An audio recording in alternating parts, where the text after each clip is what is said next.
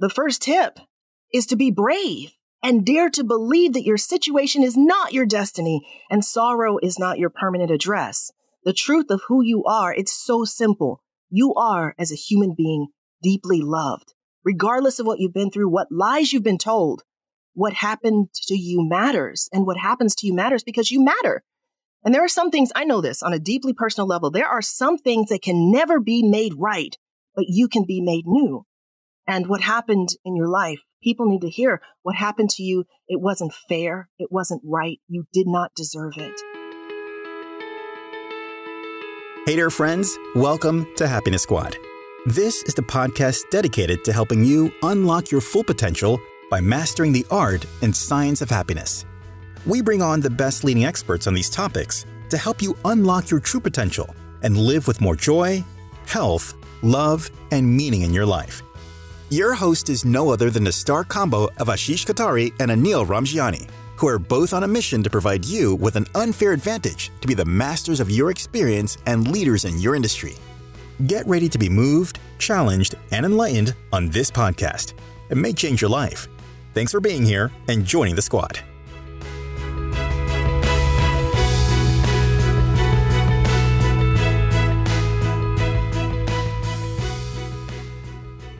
Hey, Happiness Squad. It's great to have you back with Ashish and I. You know, we live in a world where childhood trauma can truly make or break us in life. Our coding is our makeup, and it stays with us as we grow. Now, what if I told you that you have the power and access to recode your own programming? As our next guest shares with us, you have the ability to design the life you deserve through tiny but mighty steps. I am so excited and full of joy as I introduce you all to Juni Felix. Juni is the founder of Mastermind Behavior Design. She's an author of an Amazon best-selling book, a world travel, international broadcaster, and a speaker. She's also a video gamer, a brilliant radio show host, and I am telling you, again, an absolute joy and gem of a human being. Did I mention that she also writes poetry? You know, Juni shares with us some really deep trauma that she went through at an early age.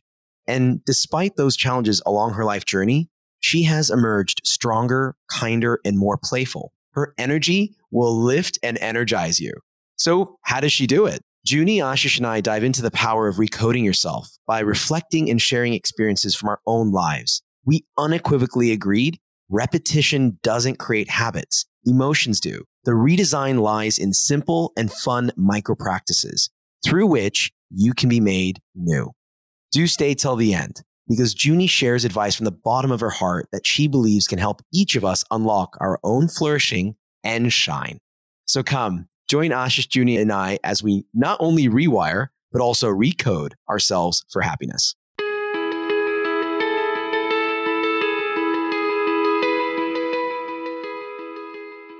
Hey, Juni. Hey, Ashish. How are you both doing today? I'm having a wonderful day. The weather is really blustery out, but I still stepped outside and just looked up at the skies. It's pretty gray around here, but I still love it.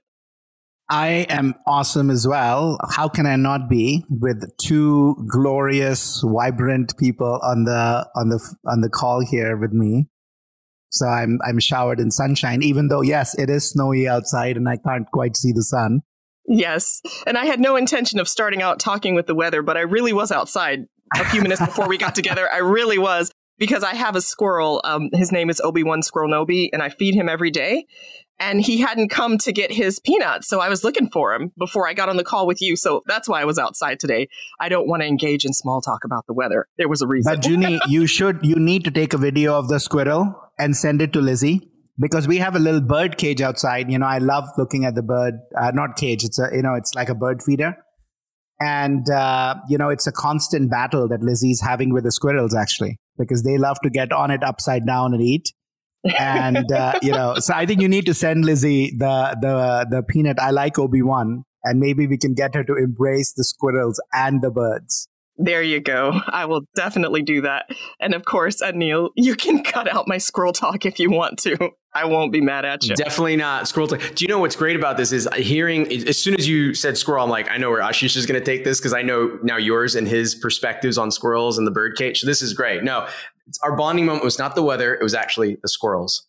There you go. No, well, but it's really good to be with both of you. And, we've been wanting to catch up for some time, Juni. And with the podcast, we have our favorite question we love to ask all of our guests to get us rolling. And that is, what does happiness mean for you? And has anything about it changed from your younger years until now? Well, in my younger years, I didn't really dare too much exploring what happiness meant. I knew from a very early age, about age 5, that whatever this happiness thing was, it was available to some people. But for my mom and my sisters and I, we were in the other category. So in my younger years, I was, you can't really think about what happiness means when you're literally growing up in survival mode. But I do vividly remember a time when my mom and my sisters and I, we were living in a homeless shelter in Alamogordo, New Mexico.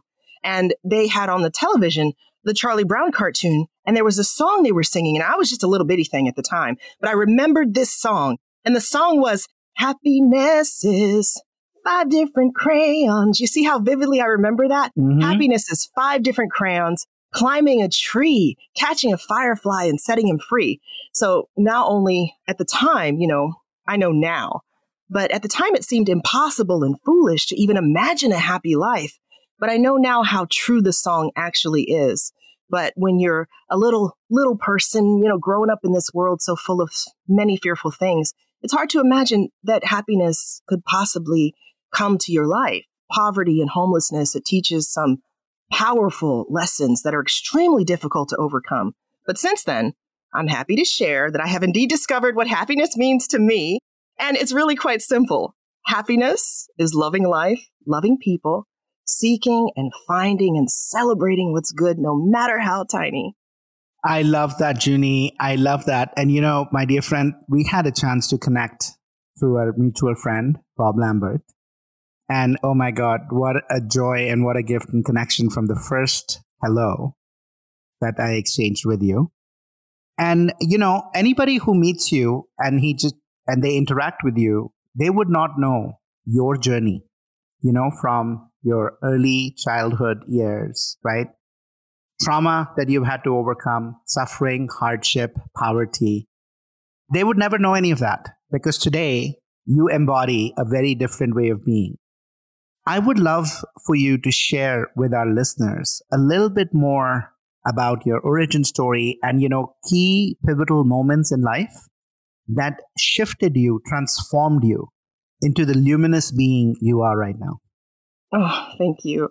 Well, as I mentioned just a few minutes ago, I was born into a literal whirlwind of chaos, drama, abuse, severe neglect, homelessness, all kinds of trauma.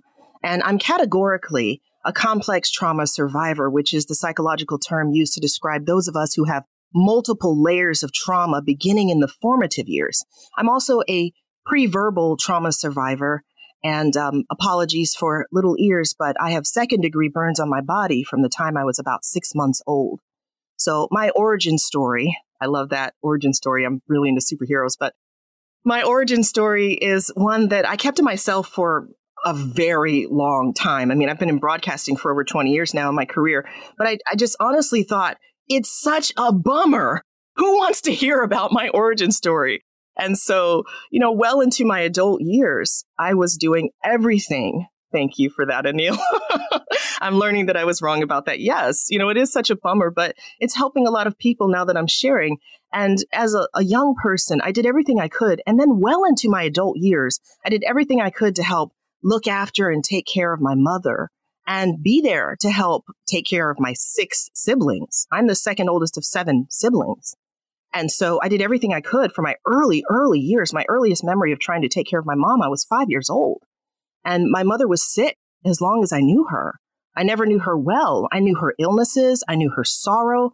But I can't honestly say that I knew her as a person because she never knew herself. So I spent most of my formative years and really most of my adulthood so far on suicide watch, and wondering if tomorrow might be the day that she would lose hope and just give up on life.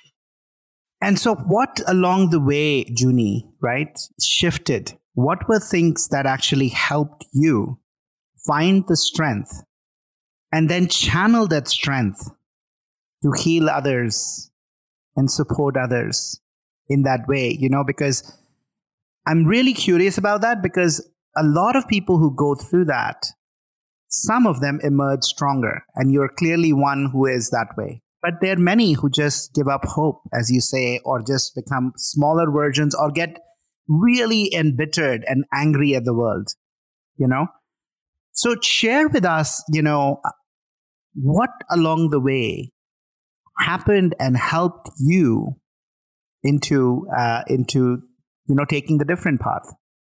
Sure. Well, I started trauma therapy at about age 4. And this was, of course, I love to research. So I did research I called it Juni 101. And so I just researched everything I could find about my life in those early years. I actually started trauma therapy when I was 4 years old. But my healing journey really began when I was about 9.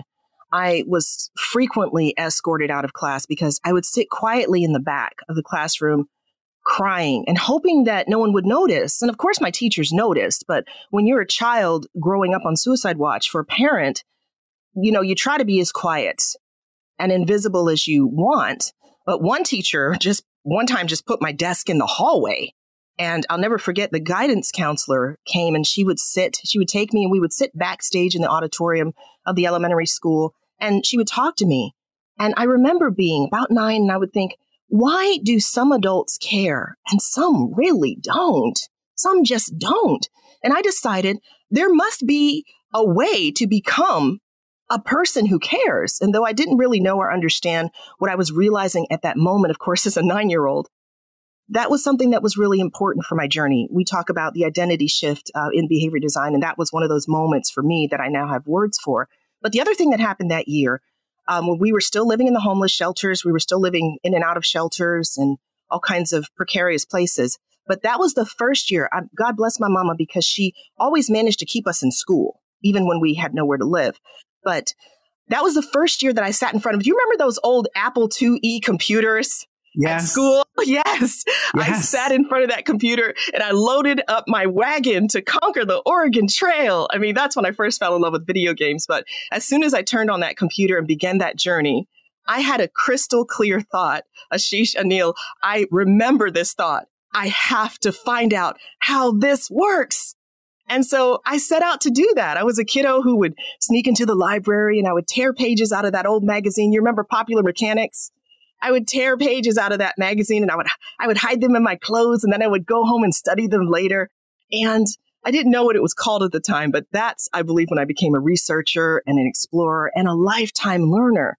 And then fast forward to the 7th grade, my mother remarried. Unfortunately, she remarried a person who was also deeply wounded and disturbed as well. And we moved to an army base in Germany. And then when I was in the 7th grade, someone got the bright idea to take a bus filled with 12 and 13-year-olds to one of the remaining largest death camps. They drove us on a bus to Dachau. And there, as a 12-year-old, I'm walking these gravel roads. We saw the gas chambers. We were in the gas chambers. We saw the incinerating ovens. And I felt for the first time the tangible presence of evil. And I already knew full well that life can be impossibly hard, unfair, and terrible. But it was there that I made a very specific promise to myself as a 12-year-old. I decided there's enough evil, enough abuse, enough hunger, enough homelessness, enough want and need in this world. I promised myself that day that somehow, some way, I was going to figure out how to be a part of what's good in this world. Logically, it's possible. If humans can be that evil, then there must be a human way to be a part of what's truly good. So I took my first computer programming class in the 10th grade, and that's when I fell in love with programming and creative content and communication and collaboration and the true unlimited power. Here's the real thing, the real important thing about my journey. I learned the power of tiny things, like one keystroke in a line of code. So the short of it, I know that was a long way to get here, but the short of it was, for me, it was through the kindness of God, through light workers like yourselves, and the love of people, learning and research, which I deeply enjoy, that continues to guide my way. Yeah, there is so much there, Juni, in that story. Thank you for the vulnerability. Thank you for sharing, right, these transformative experiences that we have. Just to recap for the listeners, I think number one, that person, the choice you made looking at your counselor, said, hey, he cares or she cares, and there are others that don't. I am going to choose to be one that cares. So again, like this notion of choice. Amazing. And a second choice that you made, in Germany. Hey, there is so much evil here. I'm not going to lose hope. I'm going to create something that's good. But intentions are not enough. And you highlighted, research, learning, really committing towards actually taking that journey and taking that journey one tiny step at a time. I love that. Obviously, a big part of that tiny steps is where you and I collaborate around Happiness Squad and all the amazing work you're helping us take these practices and make it accessible to people, Juni. But before we dig into that, look, you've wrote your own book and I loved your book. When I read it, I'm not kidding, Juni. I picked up your book and I didn't put it down till I was on the last page. I read it all at one time. I started at 8 and I think it was like 2. I just read it all the way through and it was so touching and it was so powerful and it was filled with so much goodness and tips. So for our listeners, could you share 2 or 3 tips that you highlight, the big insights that you share in that tip? You are worth the work. Oh, I'd be glad to. And I do want to back up and say thank you, Ashish, because the first time that you and I talked and I shared just a little bit about my background as being a 12-year-old and making that kind of decision, you gave me some encouragement that I'd never received before. You said, you are a remarkable 12-year-old. I had never thought about that before, but it's just so true. There's a show on Netflix. It's called Old Enough. It's a Japanese program that's actually been running in Japan for like 20 years or something like that. But there's 2-year-olds who walk to market and get the whole grocery list and walk back. And when my husband and I first started watching that show, he was like, they should interview you and your sisters for being on the show, because it's amazing what we're capable of as little ones. And we take that for granted. So thank you for your encouragement after I first shared that with you. So my book, yes, thank you so much for asking. All right, tips. As an expert behavior design teacher, I wrote this book because I wanted to share some of the treasures of wisdom that I discovered from more than 25 years of research and practice, personal practice. I call behavior design the science of love because it's all about the ways that you can design a life overflowing with ongoing tiny celebrations that are loving first toward yourself and overflowing toward others. So I hope that my readers can see that they can indeed design a personalized strategy for their work, not only for recovery from trauma, but how the systems of behavior design, the systems, the models, and the methods can be used. Tiny habits can be used to empower your life of joy that overflows and makes this world a better place. Because the truth is, every moment of every single day, Ashish, Anil, we are designing the life we believe we deserve. Yes. So the first tip is to be brave and dare to believe that your situation is not your destiny and sorrow is not your permanent address. The truth of who you are, it's so simple. You are, as a human being, deeply loved. Regardless of what you've been through, what lies you've been told, what happened to you matters. And what happens to you matters because you matter. And there are some things, I know this on a deeply personal level, there are some things that can never be made right, but you can be made new. And what happened in your life, people need to hear what happened to you. It wasn't fair. It wasn't right. You did not deserve it. And trauma, it's just like bad code. It causes every system and process to malfunction, body, mind, spirit, and soul. But no matter what you've been through, you can recode the system one tiny decision after the next. It's wildly courageous work. Until you believe that you're worth the work, all the tips and tricks in the world are not going to help you. You must first choose to believe that you are worth the work. Wow. So deep. And then thoughts from you, my dear friend. I've read the book. It just brought me back to that night that I first dug into it, Juni. But as somebody who's heard this for the first time, how does this, what comes up for you as you heard Juni? So I want to mention for our listeners, the name of the book that Ashish is referring to is You Are Worth the Work. And I saw this for the first time when I went on your website, Juni. And let me even take a step back from there. The first time I actually heard of Juni was when I was reading the first few pages of Tiny Habits. We're going to come to that here in a second. And I learned about just one aspect of trauma in her life. And so hearing this, next level, especially at that age. And trauma to me, like I think we each go through our own trauma. We talk about veterans that go through their own trauma and suffer PTSD afterwards. As a child growing up, that is likened to PTSD. Any trauma you have with parents, with friends, with family. So, to your question, Ashish, I'm a firm believer in recoding. And I love the fact that we're talking to Juni, who's a massive gamer, who actually went back to Oregon Trail. I haven't heard that game in ages, and I loved it because that was one of the first games I played. But truly, as human beings, we liken ourselves sometimes to computers, to machines. We are a neural network. We are capable of reprogramming ourselves, recoding ourselves. And that's something that I do believe in, because if you're not able to give yourself the time to code and recode and rewrite your programming, we joke, I'm version 2.0 today. I'm version 3.0 today. Why do we joke about that? Because we're constantly recoding, right? We're learning, we're adapting, we're learning computers, right? So I really do love that. And I think it gives a lot of hope, Juni, to people. And just to bounce it back to both of you, I think it's how, maybe Ashish, if you've got an example from your side, like have you ever had to recently or in the past recode something that you've suffered from and had to come back from? Well, yeah. For me, I had to recode my whole definition of, success leads to happiness, right? That was a code I picked up when I was 4 or 5, which was that only way you're going to be happy is if you're going to be successful. And only way you're going to be successful is if you're going to put in the hard work and out hustle and outwork.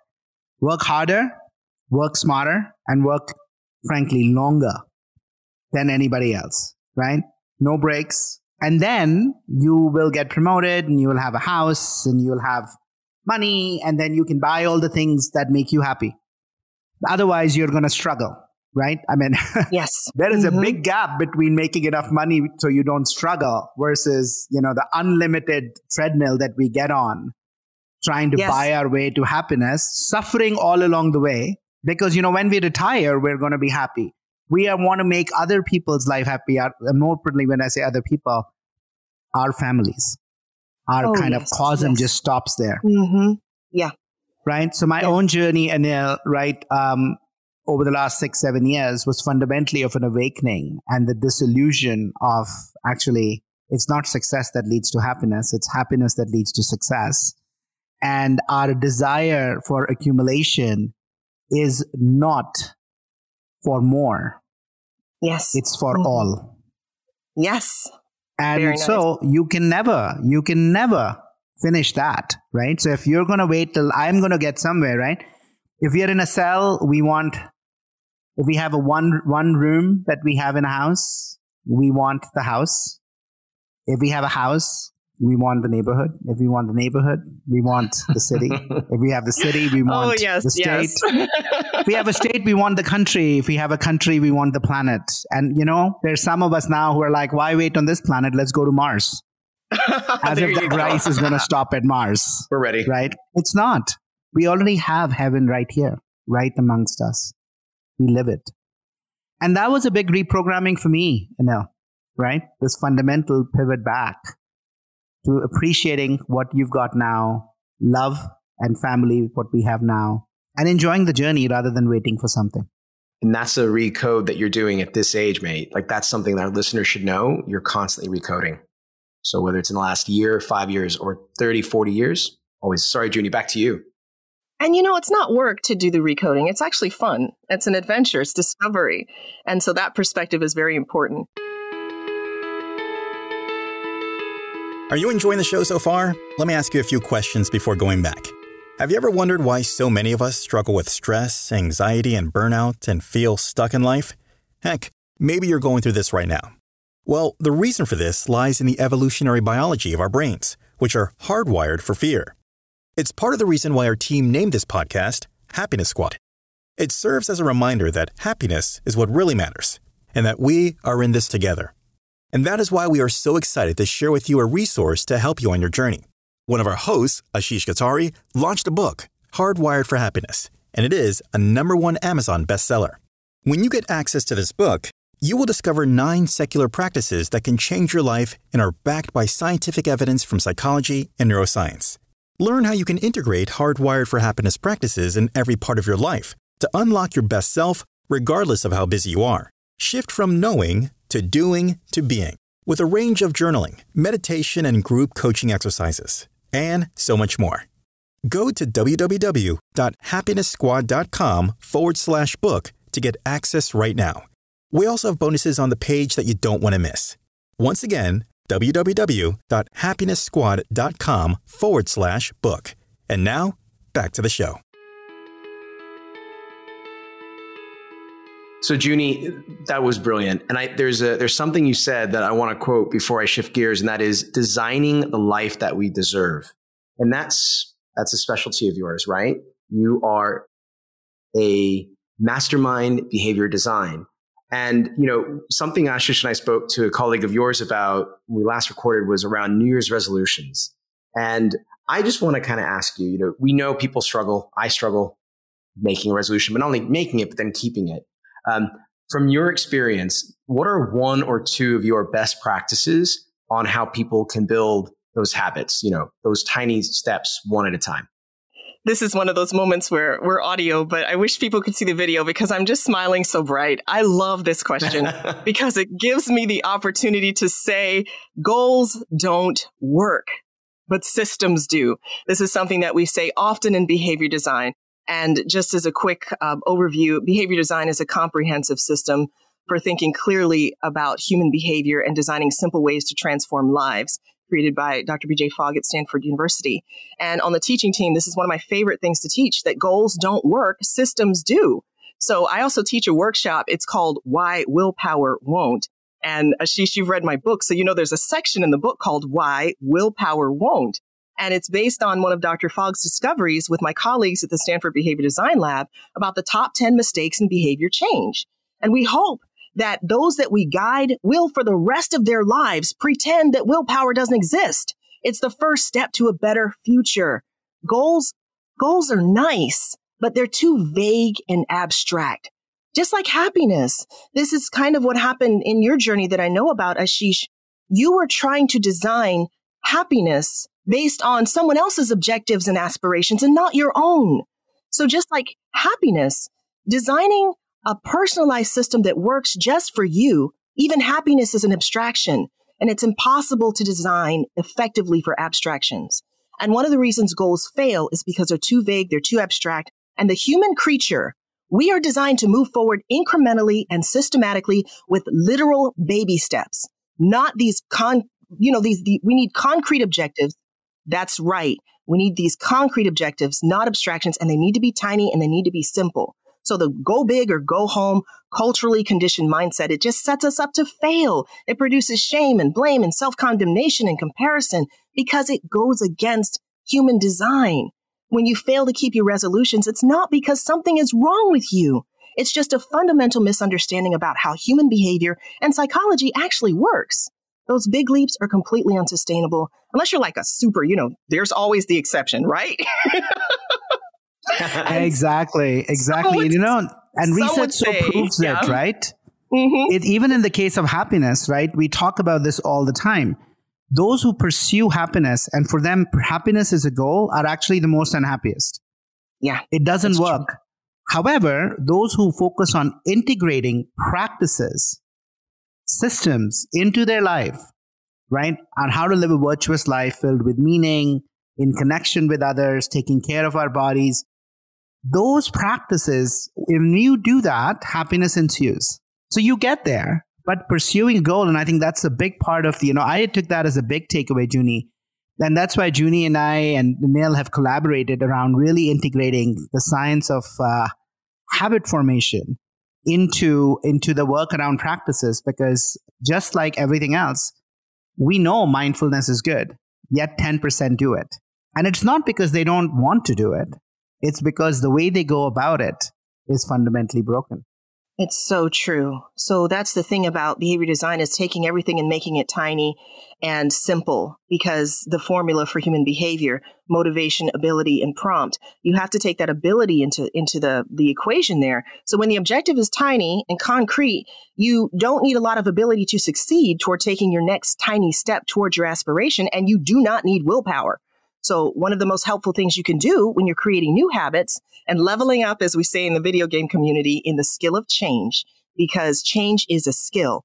Think of willpower as a prompt that reminds you of what you value and what's important in your life. If you can't throw it out altogether, eventually with practice, you'll be able to throw it out altogether. I do not miss it. Goodbye, willpower. We broke up for good.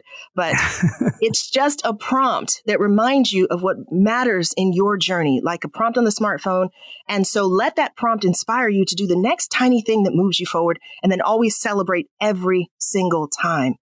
And there's one more thing. I hope I'm not talking too long here, but the second thing that's important to remember and to know is that repetition does not create our habits. It's not doing a certain thing that you really don't want to do for a certain span of time. The research reveals it's emotions that create our habits. At the root of every habit, for better or for worse, is an emotion. And you've got to do the work to get to the root if you want sustainable results for good. I can imagine people are listening to this, right? And hearing, bye-bye willpower, bye-bye goals. It's almost, I'm not going to say controversial, but I'm sure people are like, I don't believe it. All my life I've been told it's about willpower. It's about setting goals, whether they're smart goals or not. Juni, from your experience, when you've had to work with your clients and help them overcome and rethink this and redesign how they approach the process, their emotions to create these systems, as Ashish said, integrate these habits, these micro practices into their lives step by step to create something better. What have you had to say to them? What have you shared with them to win their hearts and minds to take you and follow what you're suggesting? Well, as someone who loves research, I will often remind folks that a lot of the things that we believe and have learned have been passed on to us, and it was faulty research. It was erroneous. Studies, there weren't very many back in the day about habits, but about repetition and a certain span of days. That language is still circulating in our culture today. It wasn't really sound scientific research that produced those anecdotes that our parents and grandparents were being taught. And so we're passed down erroneous information about how habit formation actually works. So that's something to consider. And also the simplicity of behavior design is offensive to some people. It just seems too simple, too easy, yes. Too fun. I mean, we have a lot of fun, but you need to think about why the simplicity is offensive. That also goes back to generations past. What have you been taught about learning? What learning is supposed to be like? All the modern research, and I am hoping for the complete renovation, redesign of our academic system here in the West, because when I was working at a startup called Codeverse on a mission to teach 1 billion kids to code, we designed the classroom of the future, and it was anchored in fun. So simplicity and fun is something we never grow out of a need for when it comes for learning. So we just have to have an open mind and be willing to consider something. I mean, come on, you tried everything else. Why not give this a try? Have a little fun. I'm thinking about this, and Ashish, I'm sure you, from your experience in clients that you've worked with, maybe I'm just wondering, why is it people want to approach this, as rocket science, right? And so, Juni, I'm sure you've had clients that, like you said, started thinking it can't be this simple. How did you, or can you share maybe an example of some work you've done with a client that, would inspire our listeners behind how truly powerful this simple approach can be? Oh, of course. Yes. I got to tell you, the biggest roadblock of the simplicity is being uncomfortable and to, it sounds too good to be true, but it is true. But the biggest roadblock I encounter, especially with trauma clients that I'm working with in the trauma recovery space, it is remembering that you have so much worth and value in this world. When you're fighting a war in your mind, you've got trash talk happening, because it's what you've learned in your formative years. You're fighting this battle in your mind. And one of my favorite authors on this topic, Peggy O'Mara, she says, the way we talk to our children becomes their inner voice. And the science reveals that we change best by feeling good, not bad. So a lot of the trash talk, that bad programming, bad programming, it didn't originate from within you. It actually happened over time in the formative years of brain development. So a lot of the trash talk, the bad programming, that did not originate from within you. It happened over time in the formative years of your brain development. So these are self-inflicted, personal, micro betrayals that hold us and keep us from moving forward and having hope that something might work. And they're both caught and taught. They are what erode our happiness and they steal our joy. There was this great study that they did at Yale on social cognitive development, and the results revealed that as humans, we actually manufacture evidence to support our beliefs and our biases. And then we use all that information that we've gathered to construct proof because everybody wants to be right about something, right? It's a very human thing that we do. Harvard did a wonderful series of studies on the psychology of the abused and neglected child, and it revealed in part that, we want to belong so badly that we will hold on to anything to stay connected, attached to that parent or caretaker, so much so that we will choose to believe the trash, the lies that were spoken over us. And that can even called what's called a fear of happiness. Because if that person that was important to you was chronically unhappy in your formative years, finding your path to happiness feels like it's disloyal. It feels like a betrayal toward that unhealthy, abusive person. So I help people design ways of letting go of the lies they've been told about their worth and value, using baby steps based on their current ability, so that they can dare to believe that they are worthy of love and life and happiness and even joy. Juni, I'm going to add something there from a spiritual lens that complements the science and the research, right, that you just highlighted. So one of my favorite spiritual teachers is Thich Nhat Hanh. He's a Vietnamese Buddhist monk who just passed away last year.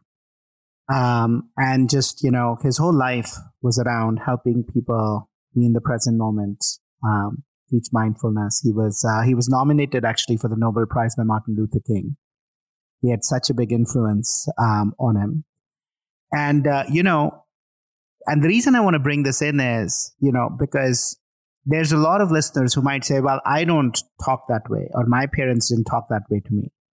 And I wanted to bring this in because I think this is true for all of us. And let me make this clear. 100% of us actually experience some shape or form of trauma. Now, big trauma, big T or small trauma, it doesn't matter.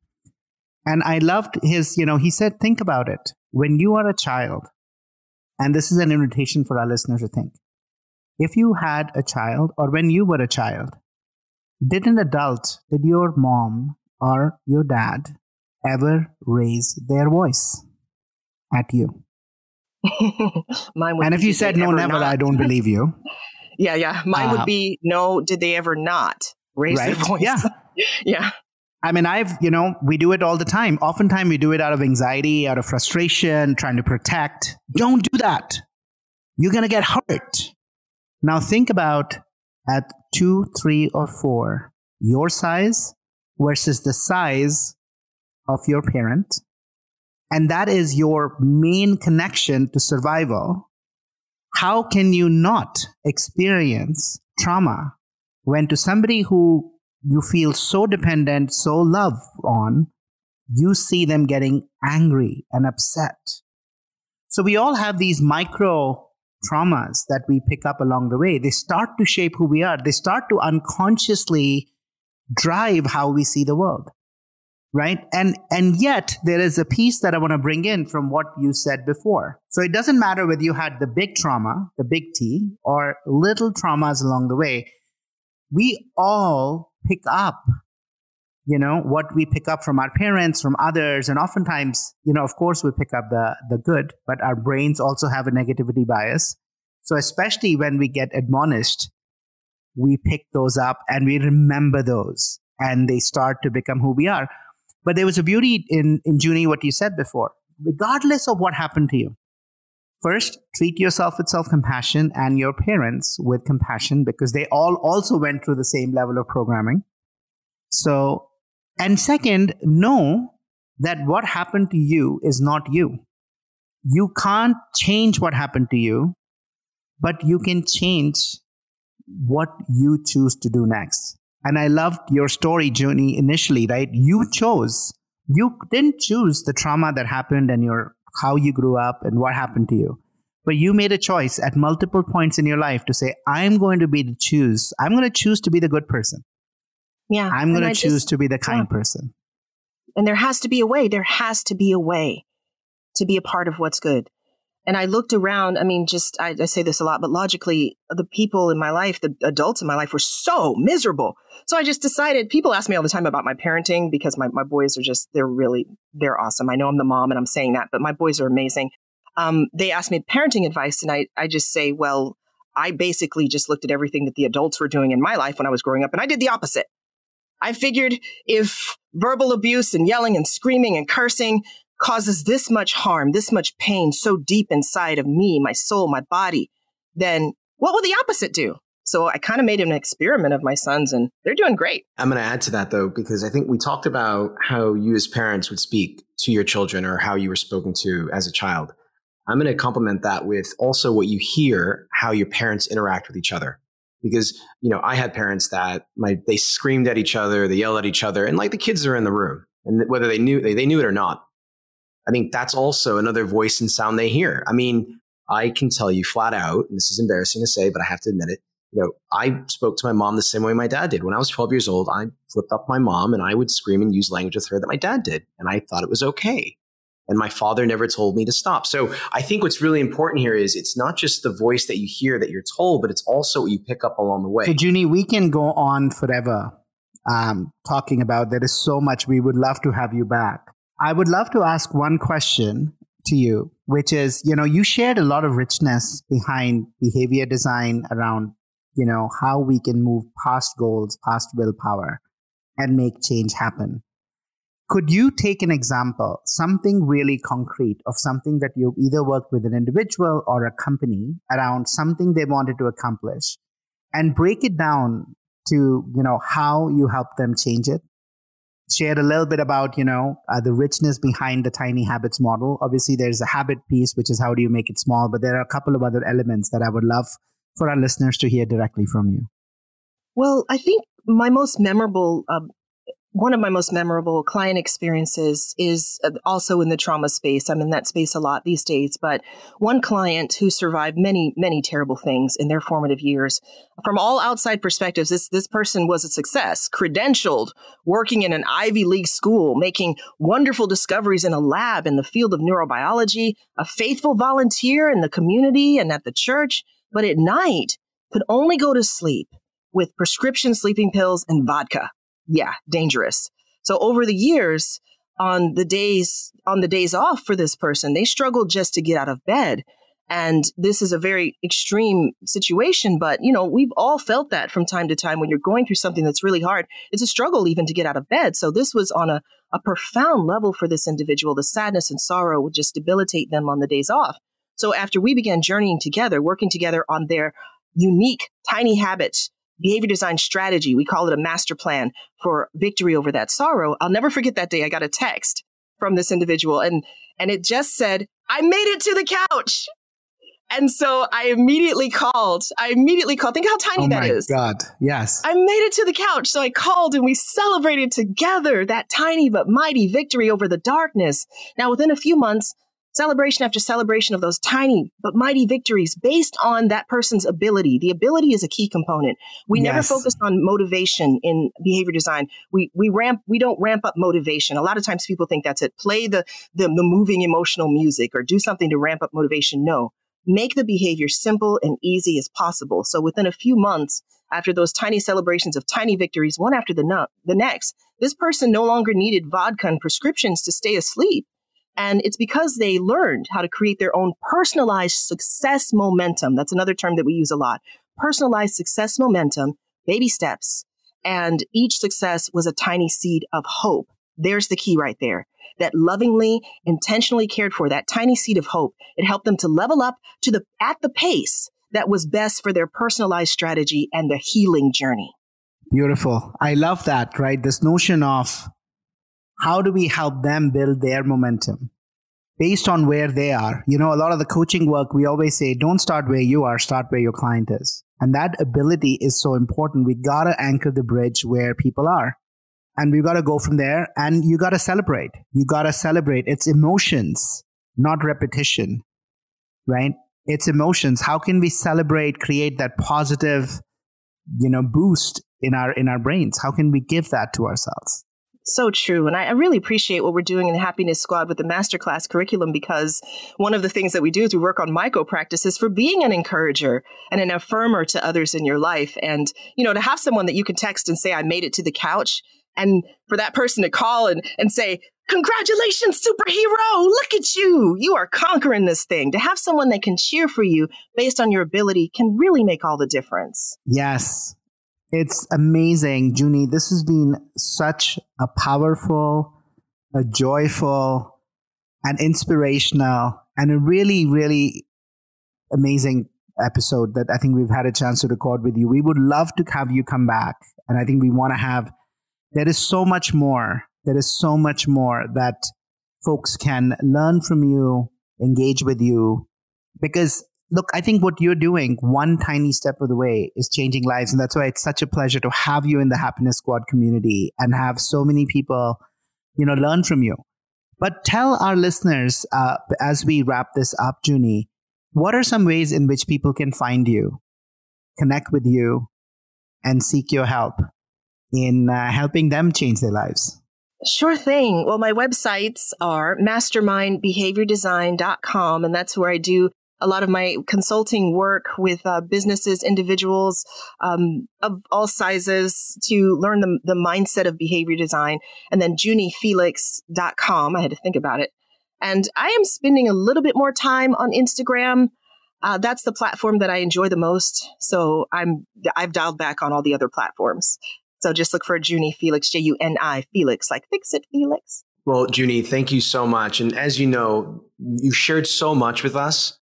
It's been amazing. But I want to ask you 1 to 3 tips, let's say, that you would love to share with our listeners that they can start practicing from today to take those tiny but mighty steps. Sure thing. Number 1, please take good, unapologetic care of yourself. Self-nurturing is so important, and it's never selfish. And always and only be kind. There's enough bullies in the world. Please don't bully yourself. The second one is go outside and play. Get out from in front of the screen or stop hiding behind that screen. At least one time a day, get outside and just look up. And please schedule fun into your everyday. And the last one is take good, intentional care of your most important relationships. Real love does no harm, so please resolve to love well at every opportunity in all the tiny but mighty ways that only you can. Those are my favorite 3. Go play. Wow, so powerful. Thank you, my dear friend. Such a pleasure to have with you. Have an amazing rest of your day. I know what I'm going to be doing right after this podcast is go out, and actually the sun has come out, and I'm just going to sit and just soak it in. There you go. I wish I could soak it in with you. One day we will. Stay warm, both. Take care. Great to see you both. Bye. Thanks, Bye-bye. I hope you enjoyed the episode today on the Happiness Squad podcast. Make sure to hit subscribe on your chosen platform that you listen to us on. If this episode made you think of someone, take a screenshot and share this podcast episode with them. Go to www.happiness.squad.com where you can catch the show notes for this episode and learn more about us and the community we are building. The community is where we gather weekly to practice and connect with other learners, teachers, and practitioners working together to unlock our best selves. Lastly, follow along on Instagram at My Happiness Squad for tons of behind the scenes as well as short videos designed just for you. It's where we hang out in between episodes. Once again, www.happiness.squad.com. All links can be found in the description below. Until next time.